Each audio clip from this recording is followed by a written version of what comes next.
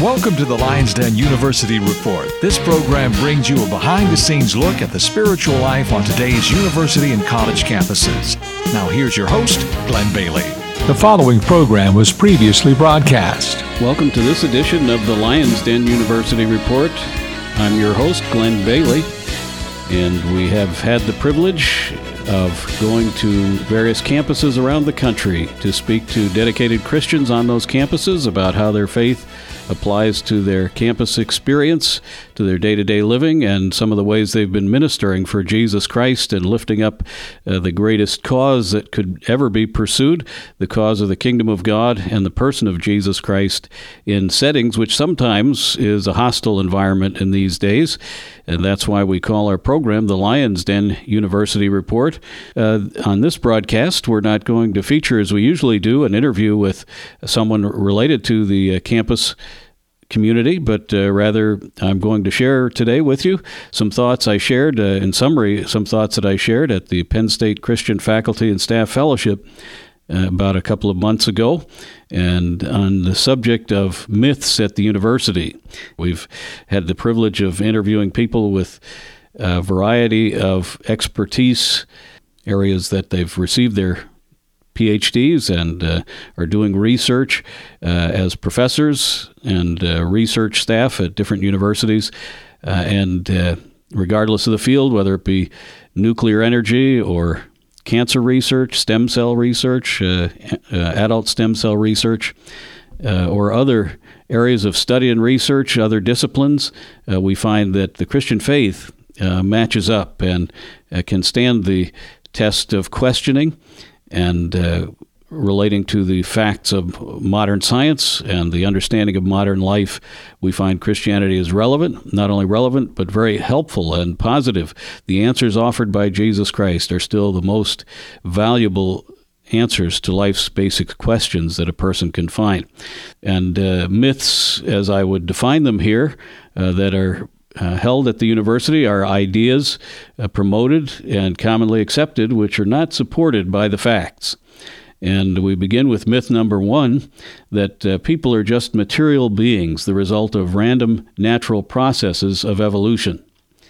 And the biblical response to this that contrasts this viewpoint, which is widely held, is that it's obvious in nature that there is a creator, and that what is being promoted today, that accidental processes could produce such complexity, even to the extent of the human brain, the most magnificent object in the universe, in the physical dimension, that could be the result of mere accidental, random chemical couplings is, to the common sense mind, absurd, and that's why most average people have not accepted evolution, even though it's been taught and promoted dogmatically for many, many years in our education system. But this is, I believe, one of the first myths that we would find at the university, that we're here by evolution, by random processes.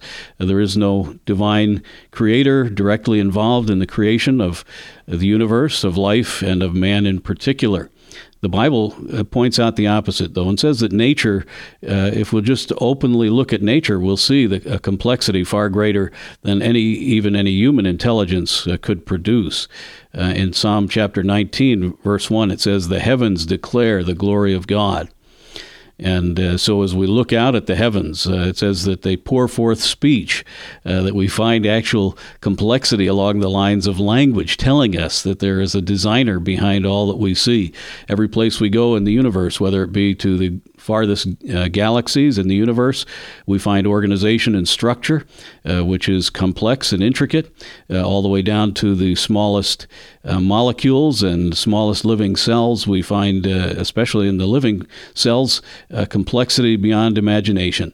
And they all declare the message that comes from that information is we're designed. There is a designer, and the Holy God made the universe we live in, and we're accountable to Him. And I think that's the problem, really, is that when you accept a designer of the universe, there's someone greater than you are, and you have to come under His authority and leadership.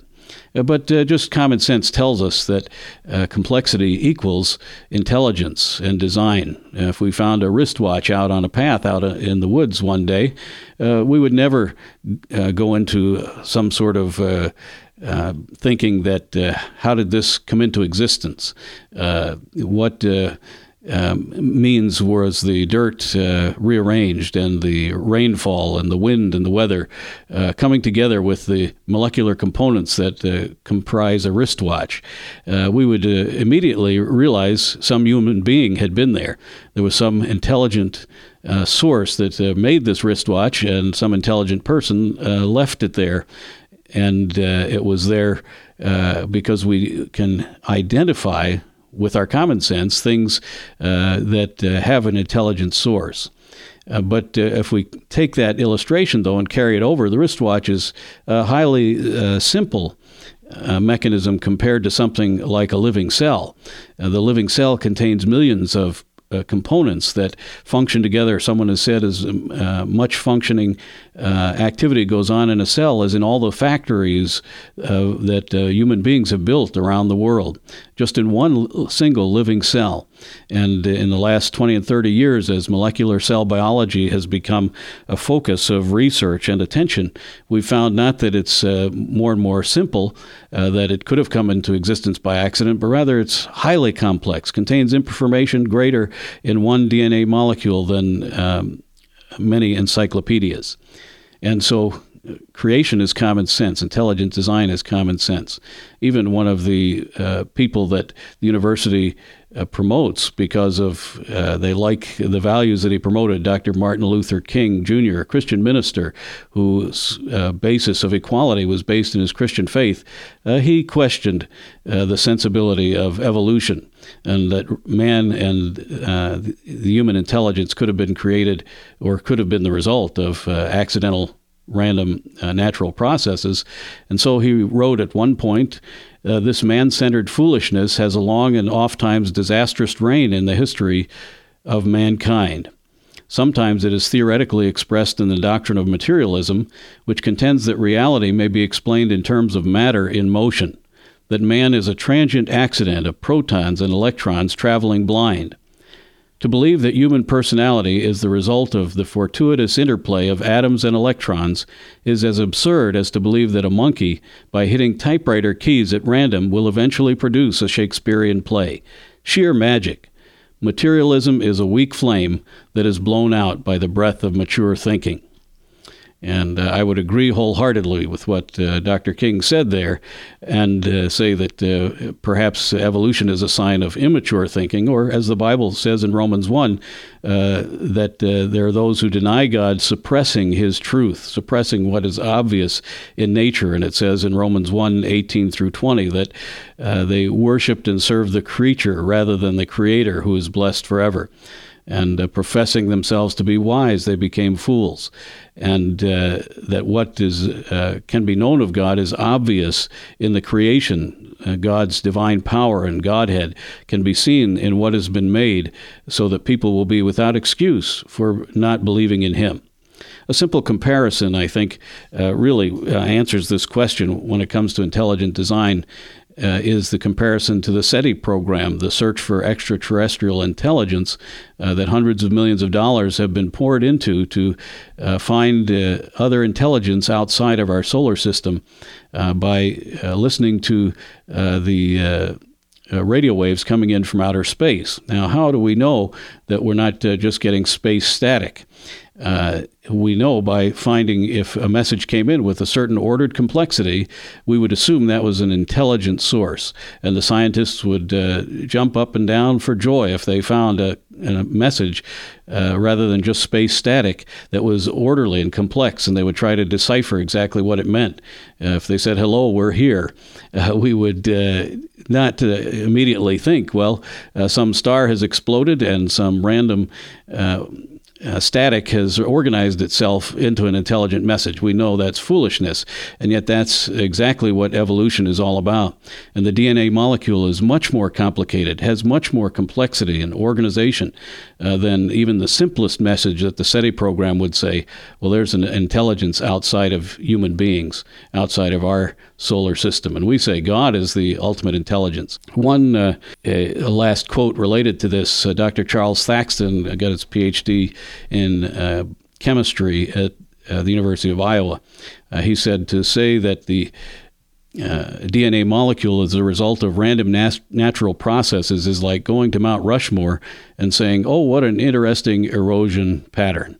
This is a myth at the universities today, a myth that is transferred down into all of our public educational systems. Myth number 2, there are no absolutes, only relative values that change over time. The implication of this is that there is no God, no moral accountability. People set the standards.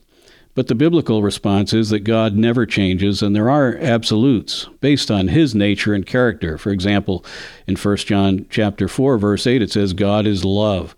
This is a fixed attribute of God. He always operates with this characteristic.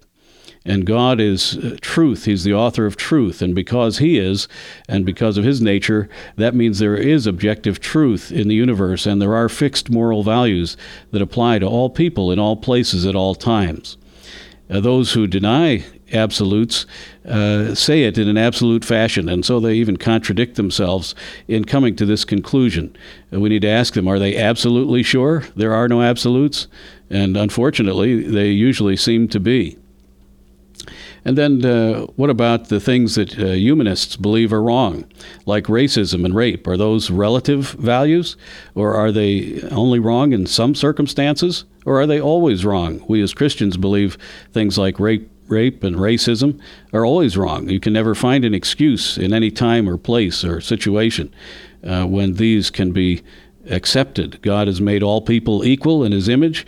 Respect for all and respect in the area of sexuality are high standards in Christianity. And these are absolutes based on the nature and character of God. Myth number 3, tolerance is the highest of virtues. Diversity should include everyone.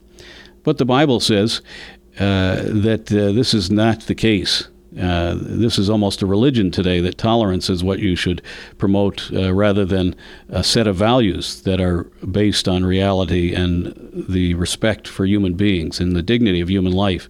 Proverbs chapter 8, verse 13 says, the fear of the Lord is to hate evil. We hate the sin because we love the sinner that the sin destroys. A person who is involved in alcoholism, for example, should not be told, well, you're okay. We're tolerant of that lifestyle, and even though it's destroying you, it's okay. We treat everyone with respect, but we continue to call sin, sin. And one debater tried to say he affirms everyone, trying to say that Christians, in particular this area of homosexuality, is a hot issue on the campuses.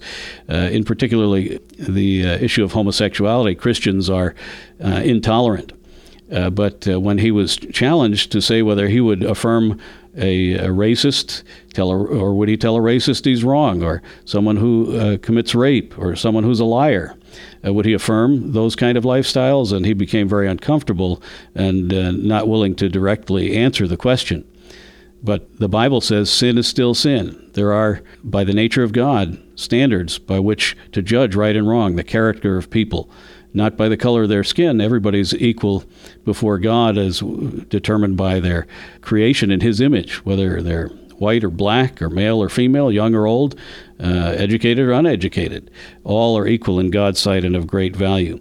And so diversity in Christ includes all races, but sin is still to be described as sin because we love those that sin destroys. That's myth number 3. We're going to stop here and pick up again on the next broadcast on these myths at the universities. I'm Glenn Bailey, your host of the Lions Den University Report. You have been listening to the Lions Den University Report. If you would like more information about the Christian life or would like to contact the Lions Den or one of the guests, please write us at the Lions Den, Post Office Box 226, Mifflinburg, Pennsylvania 17844, or email ltcldur@yahoo.com.